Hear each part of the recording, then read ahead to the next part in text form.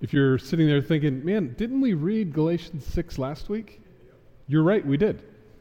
This was intentional. We did it 2 in a row because I'm preaching from that very passage of Scripture. So you can open up your Bible and turn there to Galatians chapter 6. Last week we had the privilege of going through and looking at verses 1 through 2. And we were talking about the idea of bearing burdens. And so I welcome you to join us in on part 2 of this wonderful passage. And this one's going to come from particularly verses 3 through 10. But in this idea of bearing burdens, we noticed last week there are 2 different types of burdens. There are burdens that we're called to share, and that's the burdens of others. And I tried to use this picture to remind you of spotting someone when they're lifting weights. So it's you and I coming alongside another believer who's struggling, who's been overtaken in a fault, the one who is Spirit-filled according to the fruit being demonstrated by our lives and our responses to the way we think, the way we respond to other people, and just in general. We're the ones able to go and say, let me help you with that. You're overtaken. We spent some time talking about what it looked like to be really overtaken instead of playing games. A lot of times people get really skilled at gamesmanship when it comes to, I'm hurting, I need your help. But the truth is they're still manipulating you. They think they can squeeze a little bit more money out of you or time or attention, and we need to wait until that person is at the very bottom saying, I need help, or as I used a picture last week of being in a cage and no way to get out on their own. So that was our first part that we looked at together. And we see this from these first 2 verses that we just read together. A brother, sister, general Greek word for any of us as believers that Paul uses throughout this book. He says, if you do find someone, and it's anybody with any fault, it's not specific faults that specific professionals have to address, but anyone can deal with any problem if indwelled by the Spirit. That's a huge encouragement. And it sets us free to engage in making disciples. It talks about how to do it. We're supposed to do it with this idea of carefulness so that we're being one restoring or mending a broken bone. We're doing it watching our own lives to make sure that we're not falling prey to the same temptation that took our brother or sister down. And we're doing this because we want to do it with the joy of fulfilling the law of Christ. That was last week. I told you were qualified to help based on all of those things. And I also told you that you're commissioned to help, to do it restoration gently and soberly and bearing completely and joyfully. That's our review from last week. You can go back and listen to that sermon if you want to, but I'm encouraged as to what God is doing through our study in Galatians. Now let's give attention to the second one. There are burdens you must bear. And it's interesting that we see this in its breakdown where it talks about in verse 5, for each one will have to bear his own load. So there's the difference between me helping you with something that you can't handle on your own and me being honest about, I need to do what I need to do with, can I put it this way, my own business. Things God's called me to take care of. I don't need to ask you to help lift off of me what I'm supposed to do myself. Now, it's not just all about self-effort, and we'll get into that because it always goes back to the Holy Spirit and His empowering work in and through you. But we'll see this from this text. For if anyone thinks he is something when he's nothing, he deceives himself. But let each one test his own work, and then his reason to boast will be in himself alone. Kind of a tricky phrase that I want to try to unpack. What does it mean that I boast in myself alone? It seems contrary to thinking too highly of myself. We'll talk about that. And not in his neighbor, for each will have to bear his own load. This term for bearing his own load here is interesting because the bearing is in the future tense and the load is referring to this type of a picture, a soldier's backpack, which could be heavy, but each soldier's took is intended to be made for the soldier to wear on his back or her back to bear lots of weight, but made for their back. So it may feel uncomfortable a little bit, but it's designed for you.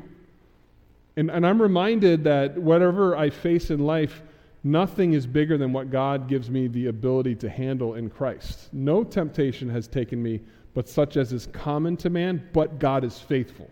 He's not going to allow you to be tempted above that you are able, but will with each temptation also provide the way of escape that you may be able to bear it. So this is the burden I'm talking about with you today, about what is this burden that you're called to bear and the burden I'm called to bear, and how does it relate to each of us individually. I want to start by taking a look at how this works its way out in the text. Notice that the follow-up to bearing burdens is a very familiar set of verses about sowing and reaping.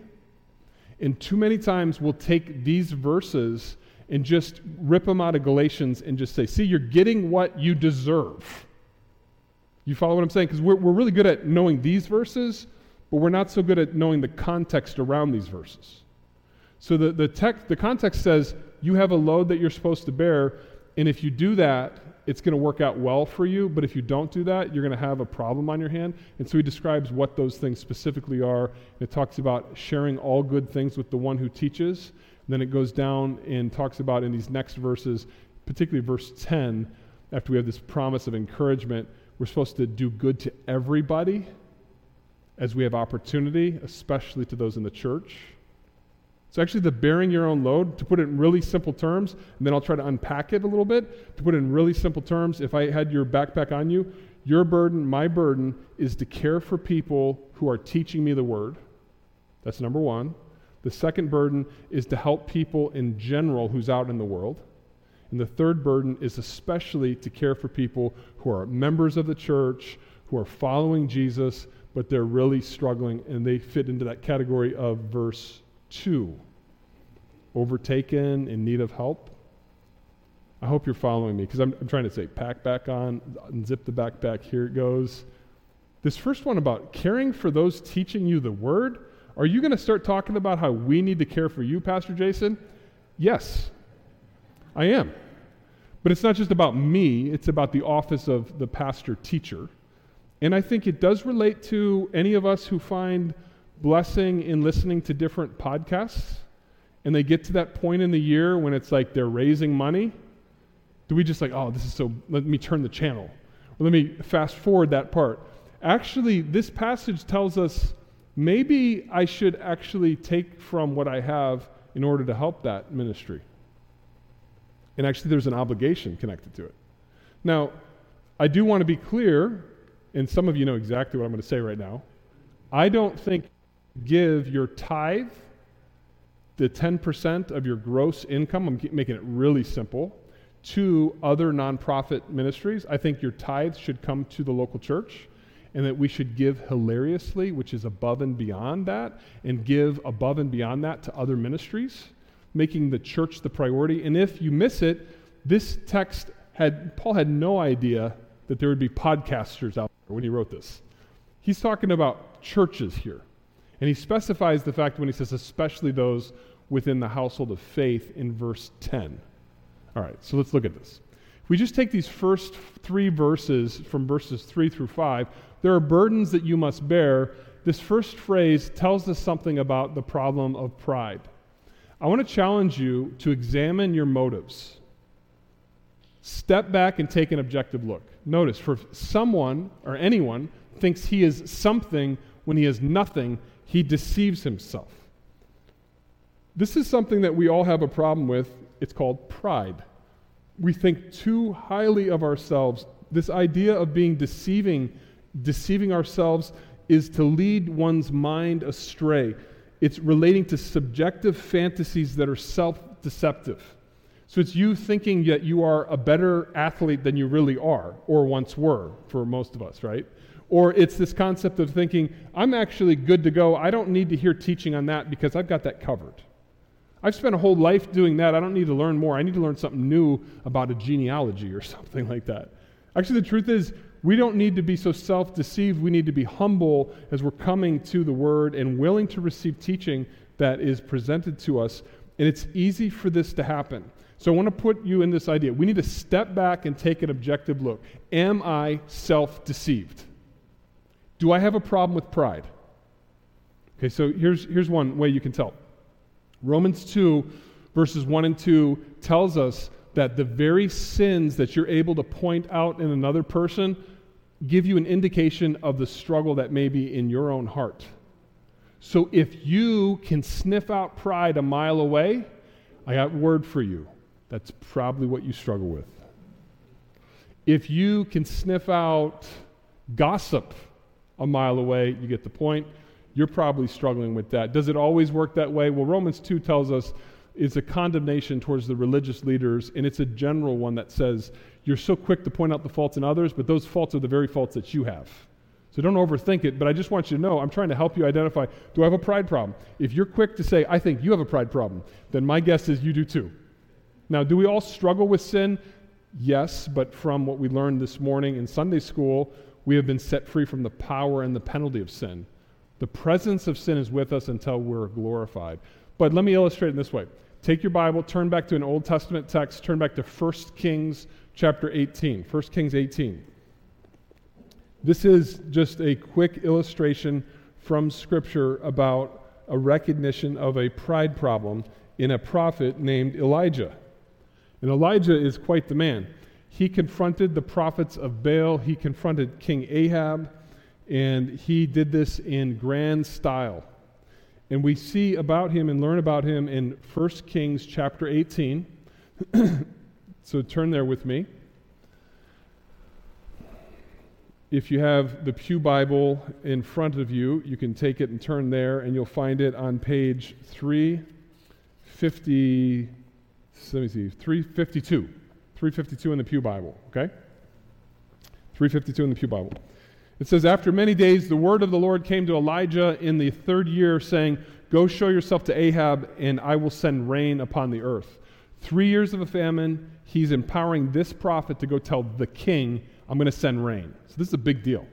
So Elijah went to show himself to Ahab. Now the famine was severe in Samaria, and Ahab called Obadiah. I'm in verse 3 of chapter 18. Verse 3. And Ahab called Obadiah, who was over the household. Now Obadiah feared the Lord greatly. And when Jezebel cut off the prophets of the Lord, Obadiah took 100 prophets and hid them by 50s in a cave and fed them with bread and water. How many prophets did Obadiah hide in a cave? 100 by 50s. You see that? This is quite the guy. This is the guy that Ahab says, go find Elijah and make sure he's still around because I need to talk to him because I'm concerned about the famine thing. So Obadiah goes and meets up with Elijah. And just so that you know, Obadiah and Elijah actually talk, and Obadiah tells Elijah what he's doing. Look at verse 7. And as Obadiah was on the way, behold, Elijah met him, and Obadiah recognized him and fell on his face and said, it is you, my Lord Elijah. And he answered, said, it is I. Go tell the Lord, behold, Elijah is here. And he said, how have I sinned that you would give your servant into the hand of Ahab to kill him? As the Lord your God lives, there is no nation or kingdom where my Lord has not sent to seek you. And when you would say he is not here, he would take an oath of the kingdom or nation that they had not found you. And now you say, go tell your Lord, behold, Elijah is here. And as soon as I have gone from you, the Spirit of the Lord will carry you, I know not where. And so when I come and tell Ahab, and he cannot find you, he will kill me. Although I, your servant, have feared the Lord from my youth. Now let me stop because I'm getting right to the good part. So Obadiah is like, Elijah, I'm not going to just go back and tell Ahab I saw you. Because he's going to say, show me to him, and you're going to disappear.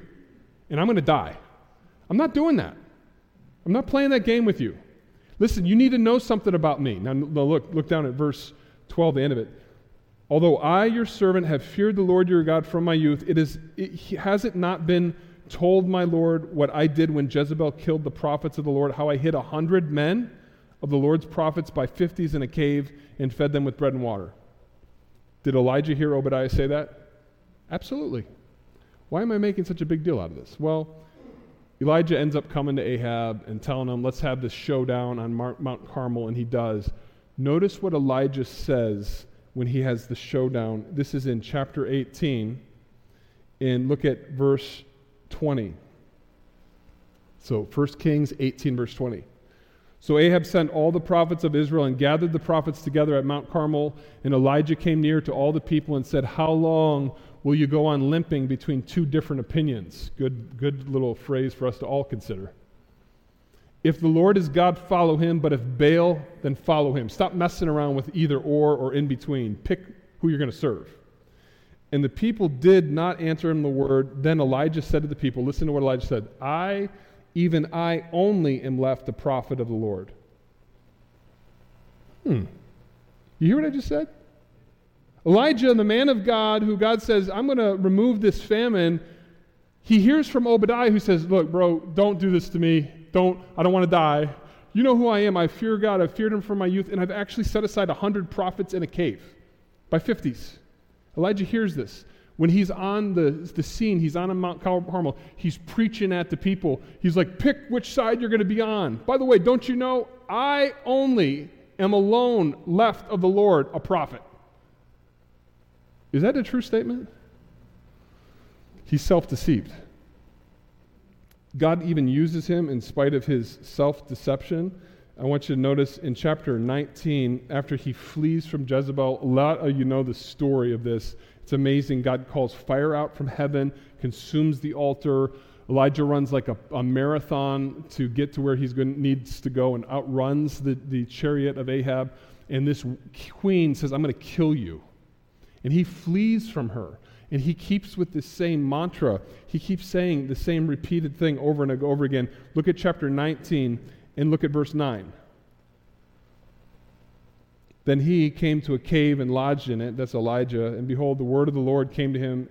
And he said to him, what are you doing here, Elijah? I love this. God, do you think he needed to ask where Elijah was? What are you doing here? No, he always asks for the benefit of the person hearing, right? He said, I have been very jealous for the Lord, the God of Israel, the God of hosts. He's all puffed up. I have been jealous for you. For the people of Israel have forsaken your covenants, thrown down your altars, and killed your prophets with the sword. And even I only am left, and they seek my life to take it away. There's truth. They did seek his life to take it away. But what is he getting wrong here again? I am left. God listens to him. God sends him a great strong wind, an earthquake, a fire, and then a low whisper. And look at verse 13, the end of it. Behold, there came a voice to him, said, what are you doing here, Elijah? Same question he asked him before. Like, dude, whatever your answer was to me didn't cut it. I'm going to ask you again. What are you doing here, Elijah? And Elijah, in his same style, verse 14 says, I have been very jealous for the Lord, the God of hosts, for the people of Israel have forsaken your covenants, thrown down your altars, killed your prophets with the sword, and even I only am left, and they seek my life to take it away. And I love what the Lord says to him. He gives him instructions about go, return, and he talks about how he's going to work his will through Elijah. He talks about how he's going to work his will through Hazael and Jehu. But notice this statement that God makes. Verse 18. Yet I will leave 7,000 in Israel, all the knees that have not bowed down to Baal, and every mouth that has not kissed him. Here's my point. Sometimes we get going in ministry. We are rolling and we are making a difference. And we start to think it's all because of me. What are you doing here, Elijah? And you know what happens to us? We get really depressed when someone rejects us. How dare you? Don't you see the good work that I'm doing? And what is God doing? He's drawing us to a place of humility. To say, it has never just been about me. It's Christ in me, the hope of glory. There's 7,000 people that have not bowed down to Baal. Look, you're not alone. In fact, I'm going to give you 7,000. There's always a remnant. There's so much theology embedded in this text. And there's also another whole thing, a whole tangent I could go on about what do you do when someone is so overwhelmed to the point of wanting to take their own life. 1 Kings 19 helps give us guidance. And it doesn't say give them Bible verses. It starts out with this idea of help them have something to eat, let them get to sleep, and then start to talk to them in a cool, small voice about the truth. So sometimes people can't even think straight because they're mentally so somewhere else or physically somewhere else, and we need to help them get into a safe spot. Now let's talk to you and let's have a conversation. Not an earthquake, not a fire, not a whirlwind, like I'm going to straighten you out. It's like, man, listen, let me tell you the truth. So come back to our passage. For if anyone thinks he is something when he's nothing, he deceives himself. And I'm asking you to right now step back and ask yourself a question. Is that me? Have I been self-deceived? Do I think way too highly of myself than I should? If it's you, my encouragement to you is repent of that sin and say, God, please forgive me. Help me to have a good view of who you are. And I know I am not alone. There are others here. Because this is what's going to help you bear your load. Notice this next part. Picture of a wrestling match. I've shown this before because this is an example of me being humbled by my buddy Dwight, who was a wrestler, and I'm this big, tall basketball player, and he loved to wrestle, and I thought wrestlers were weird. They wore tights, and like, come on. And he's like, come on, let's go. Let's go on the mat once. And I was like, okay, whatever, buddy. I'll do it once, and I'll just pin you. It took him maybe 30 seconds to pin me. And he's all 5'6". I was like humbled quickly. And you need to equally get humbled right now to say, I'm nothing, God is everything, okay? But let each one test his own work. Now, this word for test is an important one. It's this idea of actually bring it under the purifying work of fire. It's examine or approve after testing. So here's a picture of a match lit. So if you're really thinking about it, take your life and put it under the fire. And why would we do that? Well, a lot of times people would do that if they're creating a vase and looking for cracks in the vase.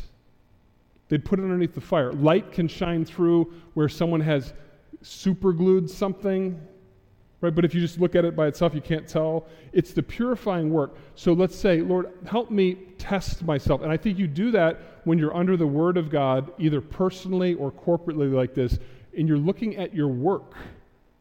So what am I doing around this church, in this community? Is that work done for your glory or for my glory? Test it. And reevaluate the source of your strength. This is when it gets kind of interesting. And so I just got done trying to present to you that it cannot be about you doing it on your own and building yourself up. But what does Paul say? And then his reason to boast will be in himself alone. What? So you're now telling me, Paul, be careful, you can be self-deceived, but you know what you need to do? Find it in your heart. Follow your heart, and you will do it. Nope, that's not what he's saying. He is saying that your reason to boast, to proclaim that this is something that God is doing, is not based on people around you, but it's based on God's Spirit within you. You got to go back in context to the fruit of the Spirit. It's the Spirit of God working within you to give you the power to say, God gets the glory. He gets the credit. My reason to boast is in Him. I have in the notes sections of Scripture, in particular 2 Corinthians 12, where Paul makes the statement about the thorn of the flesh that was given to him, and he realized that your grace is sufficient in my weakness. Most gladly, therefore, will I boast in my weaknesses, that the power of God may rest upon me. So when you feel at your lowest point, like physically, emotionally, how do I keep going on? I want you to know that God is the one who empowers you to keep going on. Okay, so I'll try to tie it into this way. This is a person boasting. This is not what you should do. Look at me, I am the great prophet of God, and I am left, and I have been dedicated and all this kind of stuff. So we think, okay, what I need to do is I need to get around a bunch of people and praise them. So we're the person in the middle raising up other people. You know why I am so good? First is the problem. If you start hearing someone gives you a compliment, and you're like, well, that's because I've got a great team. First, you're accepting the compliment. I am actually great. You're right. You noticed it. But the reason why I'm great is because I have chosen to surround myself with great people. And the people standing next to you getting their hands raised like, oh, that's cool, I guess. You're great because of me? Oh, awesome. And everyone's feeling really warm and fuzzy, but that's not what this text is saying.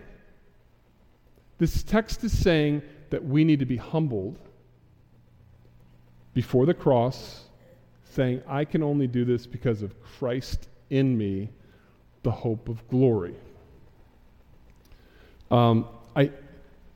I just felt moved to speak to something real quickly. this concept of codependency. He's like, how does it relate to Galatians 6? Well, I think this idea of boasting in other people or boasting in myself, I think there's a connection. And here's the connection I want to make. There is a problem of codependency, and it's a psychological term. It's like a mental health definition. It's described, a codependent person originally refers to someone who is dependent on someone else who has a dependency on drugs or alcohol. So you want to be around them because they affirm you and they allow you to feel good about yourself because at least I'm doing what they're doing what I'm doing. Another way of saying it is misery loves company. And so we stay stuck in that. And those types of relationships, when all you're doing is around other people in dependency, will actually bring you down really fast. And actually, it is all selfishly motivated. It's all about this other one, about lifting yourself up by holding the arms up of others who are doing sinful things too. And the answer to this is learning to set up boundaries, saying, what has God called me to do? And once I know what God's called me to do, that's this picture. God, you've called me to be, in my case, you've called me to be a husband, a father, a pastor. I need to figure out what my lane is and stay in it. Regardless of how Heather, my wife, would treat me, or how my kids would treat me, or how the church I'm pastoring would treat me. See, if I am always reacting to how everyone else responds to me, I fall apart really quickly. But if before God I'm doing the right thing, then actually I can go back and say, let me help lift you up, because my boasting is in Christ alone. I hope that helps. A resource for you that you can look at if you want to dig into this whole thing, because there's the difference between codependency and interdependency. Interdependency is a good thing. It's Heather and I working together as a team to raise our kids to glorify God. It's you and I as a church members coming around using our varied gifts to glorify God. It's never about any one person. It's about all of it together. GotQuestions.org has a statement on what is codependency. I want to encourage you to look at and consider it. But I think that relates to this text. For each one will have to bear his own load. Notice something about this load, and I have this in the note, live with eternity in mind. So if you're following, what I'm trying to encourage you to do is, number one, step back and take an objective look. Do I have a pride problem? Reevaluate the source of your strength. That source of strength is the Holy Spirit working within you. Okay, and the Holy Spirit, the fruit of the Spirit, if you look back at Galatians chapter 5, verse 22 through 23, it teaches us that there are 9 different tastes to the same fruit of the Spirit. First 3, love, joy, peace, having to do with how you think. Patience, kindness, and goodness has to do with how you relate to other people. And faithfulness, gentleness, and self-control has to do with how you are in general as someone who is filled with walking in the Spirit. So step back and take an objective look, reevaluate the source of your strength, and live with eternity in mind. This is where you see eternity. For each, that's all of us, will have to bear future tense, his own load, which is a load designed for you to bear. There is coming a day when we will all give an account to our great God. I've shown this before. It is not a picture of a movie theater or a drive-in movie theater where all of your worst things that you've ever thought, said, or done is put on a screen and everyone else is watching and horrified. Actually, it's more probably in reverse. First of all, I want you to know this. What will be on the movie is the very best things you've ever thought, said, or done.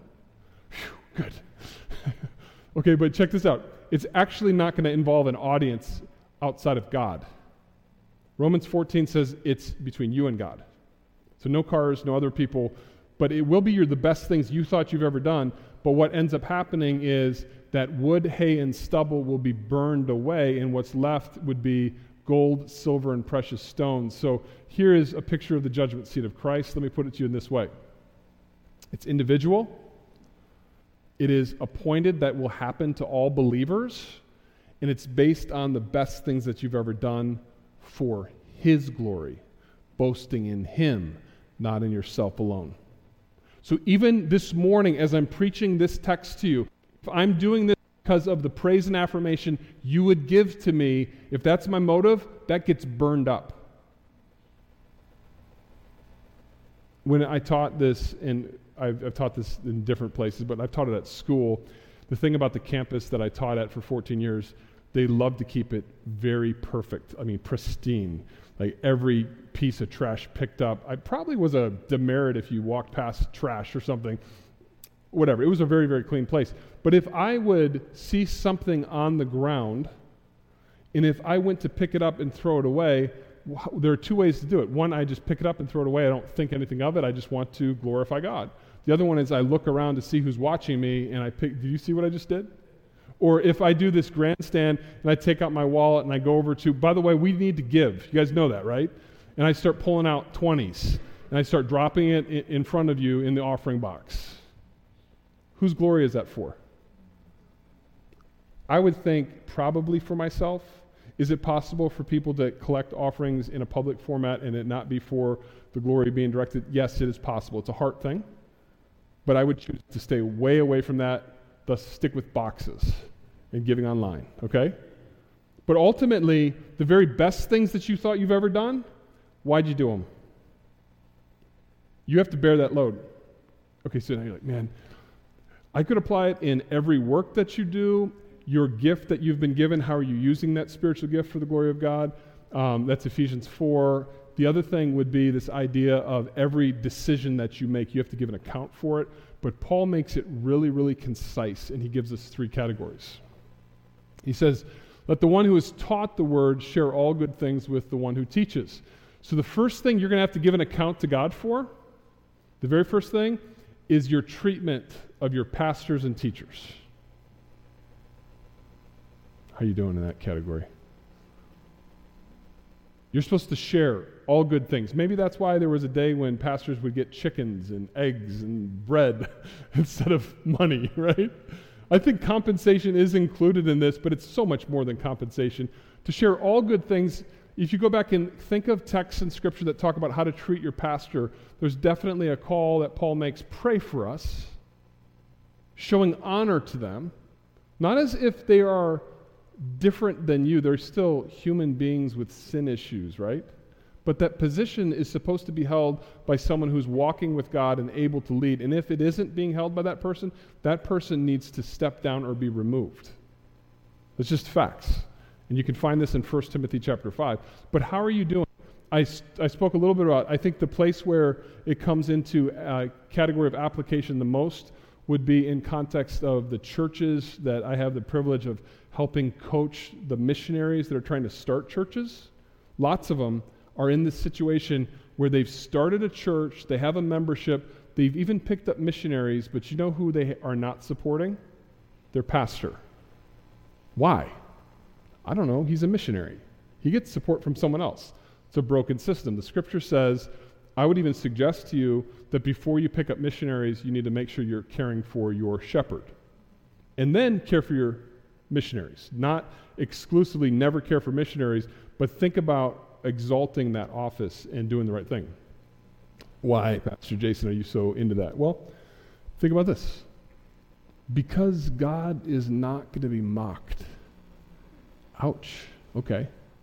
It's really not about me and what you're doing for me and for Pastor Dave and for Pastor Lee.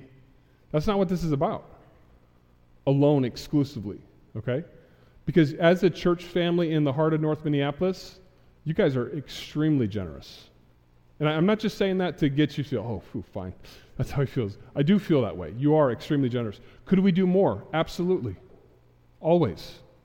Think about double honor. What could we do to show double honor? Like that should be our modus operandi whenever we're thinking about pastoral ministry and church planting, church restoration. But why do we do this? Don't be deceived. God is not mocked. For whatever one sows, that will he also reap. So if you don't sow this way, you're going to reap something. I think primarily the reaping that you'll receive is sermons that are weak and without meat and content. Therefore, your spiritual growth will be stunted a little bit because you're going to get the same sermon preached 100 times in a little bit of different variety, instead of giving a pastor the ability to give focus to the study of the Word and the communication of the Word so you can grow as a believer, right? And the care of other people in the church is connected to that ability. Notice that if you sow to the flesh, you'll from the flesh reap corruption. This doesn't just apply to the congregation, to the pastor. It applies to the pastor, to the congregation. If I'm sowing to the flesh, I'll reap corruption. But the one who sows to the Spirit will from the Spirit reap eternal life. Awesome stuff, okay? First category, treatment of pastors and teachers. And if this isn't motivating enough, Paul throws in this wonderful statement, and let us not grow weary of doing good, because it can feel tiresome sometimes. Do you not understand all the needs in the world, and you're talking about caring for your pastors and teachers? This is exhausting. Don't grow weary in it. For in due season, we will reap if we do not give up. And the reaping can come in this life, but it can definitely is going to come in the judgment, at the judgment seat. We may never see it here. As it relates to this category of this idea of not growing tired, are you growing weary in well-doing? Like if I just apply it basically in general terms, I think it's referring to care for pastors and teachers, and then two other categories. But the care for pastors and are you growing weary? Who else knew what it was like to be weary? I think Paul did. He understood ministry hardship. He knew what it was like to be at the point of death and crushed. Paul knew what it was like to experience ministry success, and that can wear you out as well. And Paul also knew what it's like to embrace ministry preparation. I love that reference. It's in we've already preached through it, but Galatians 1 and Galatians 2, in Galatians 2:1 it says 14 years later. And I'm not going to develop it right now because of time, but I just want you to know that the Apostle Paul, as soon as he had that Damascus Road experience, he went away for 3 years into the wilderness and had training with Jesus. That's the end of Galatians 1. And then before he was on the scene, he had his Jerusalem entrance, and that was 14 years later. And if it's ever confused you as to why would Paul have such gumption to go right up to Peter face to face, toe to toe, and say, what you're doing is not right. You got to remember, Peter was just someone he knew about. He didn't know personally yet. Like he would know it eventually. But his first introduction, Paul and Peter, was, Peter, you're sinning. Can you imagine that? Like, who are you? Oh yeah, I've heard of you, Paul. Yeah. And then you have the Jerusalem Council. So how you date the book impacts some of that. But I just want you to know, Paul, when he says, don't grow weary in well-doing, he knew.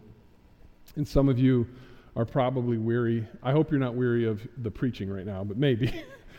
You're just weary, just tired or whatever. And I want to encourage you, this verse is a promise to you to claim. Don't go weary in well-doing. Make sure what you're doing, what's making you tired, is well-doing, not self-promoting, not doing things for your own benefit, but for the glory of God. But one of the ways you do it is caring for your pastors. Another way that you do it is by caring for the community. Fulfill your responsibilities, treatment of community members. So then, he's wrapping it up. As we have opportunity, let's just do good to everyone. Let that just rest on you just for a second. What about that group of people? We can't. They're parking right outside of our church, and they're not moving their vehicle. Not that group. They have pit bulls coming out of their trailer home. We don't do good to them, do we? What does that verse say? Everybody. Just like any problem, any person, that applies to us. So let's stop creating categories. What about people that make us feel just flat out uncomfortable because of their lifestyle choices? The passage says, do good to all people. We should be known by our love, not by our hate. It doesn't mean we stop teaching and preaching and holding to the truth. It doesn't mean that we take the line and erase it. The line stays there, but our love overflows to everyone. Especially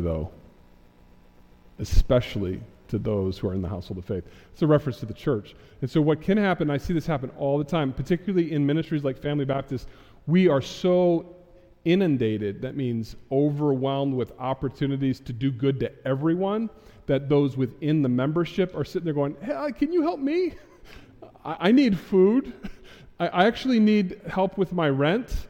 I need help with figuring out how to make this life decision. I'm sorry, I need to go do street ministry right now. Maybe I can talk to you next week. Talk to my secretary and we'll put you on the schedule. You get a memo 3 weeks later, you can meet with Pastor Jason. Okay. See, I'm out saving the world, you see. I'm being facetious about that, okay? Sarcastic, okay? I'm saying that what we need to do is when we're challenged with someone who is not a member who has a need and someone who is a member with a need, we need to focus in the member with the need. Listen, church, I'm not just saying this in general terms. We have those situations happening right now in our membership. Some of you are aware of them. Others of you are like, I don't know. If you don't know, then join me in praying for wisdom. We have a pastors and deacons meeting tomorrow night. We're going to talk about several of those. We need wisdom as to know how to take the limited resources we have to help those, starting with our members and then expanding to everyone. All right? So here's my application. Is there a burden you need to bear? Which 3 groups need more of your attention? Ready? Here they are. Pastors and teachers, church leaders. I'm using church leader as a general statement. If you're like, who are they? Go online on our homepage. I have the prayer list. I have them listed. Okay? And that's expanding it beyond pastors to deacons and also heads of ministry. I have them all listed, so you can pray for us. Church members. How are you doing in that category? Do you even know? When I say we have needs in our church, are you saying, man, I wonder what those are? Or you're sitting there going, no, I think I got an idea. Okay, well, I hope you're in the category, I think I have an idea. And if you don't, then I want to encourage you, spend more time with people in our church and get to know what the needs are all around us, and then the community in general. Could we do more in this area? 100%. We could do more. We're making a focused emphasis on this on Wednesday night with our Wednesday night outreach, where we're bringing kids in, feeding them. We're bringing in a group from Teen Challenge. They're not members of our church, but they are the community in general that we're trying for, and that's just the beginning. There's an international community. Remember when the Moans had such a focus in on that? Who's going to take that mantle and run with it? We need someone to do that. How about North High and Henry? How about Edison? How about these schools that are all around us with thousands of kids? Lucy Laney. How about all the children all around us? What are we doing? God has strategically placed us here to shine as a light in this community for His glory, but we need to do it the right way. Because I can tell you this, God's not going to be mocked, and you and I will give an answer to Him on judgment seat. So what do we need to change? Let's pray together. God, we need your help. These are heavy-hitting topics. Some of us are still thinking through our own propensity to have pride lead our way. Help us to be dependent, Holy Spirit, on your leading and bearing the fruit of the Spirit in our lives with humility, empowered by you. Others are kind of overwhelmed with the thought of what do we need to do to show honor, respect, and care for our church leaders. And others are thinking about helping members. And then there's our community. It's a lot. But you never give us more than we can handle. So we rejoice in this instruction from Galatians 6, and we ask for your grace to help us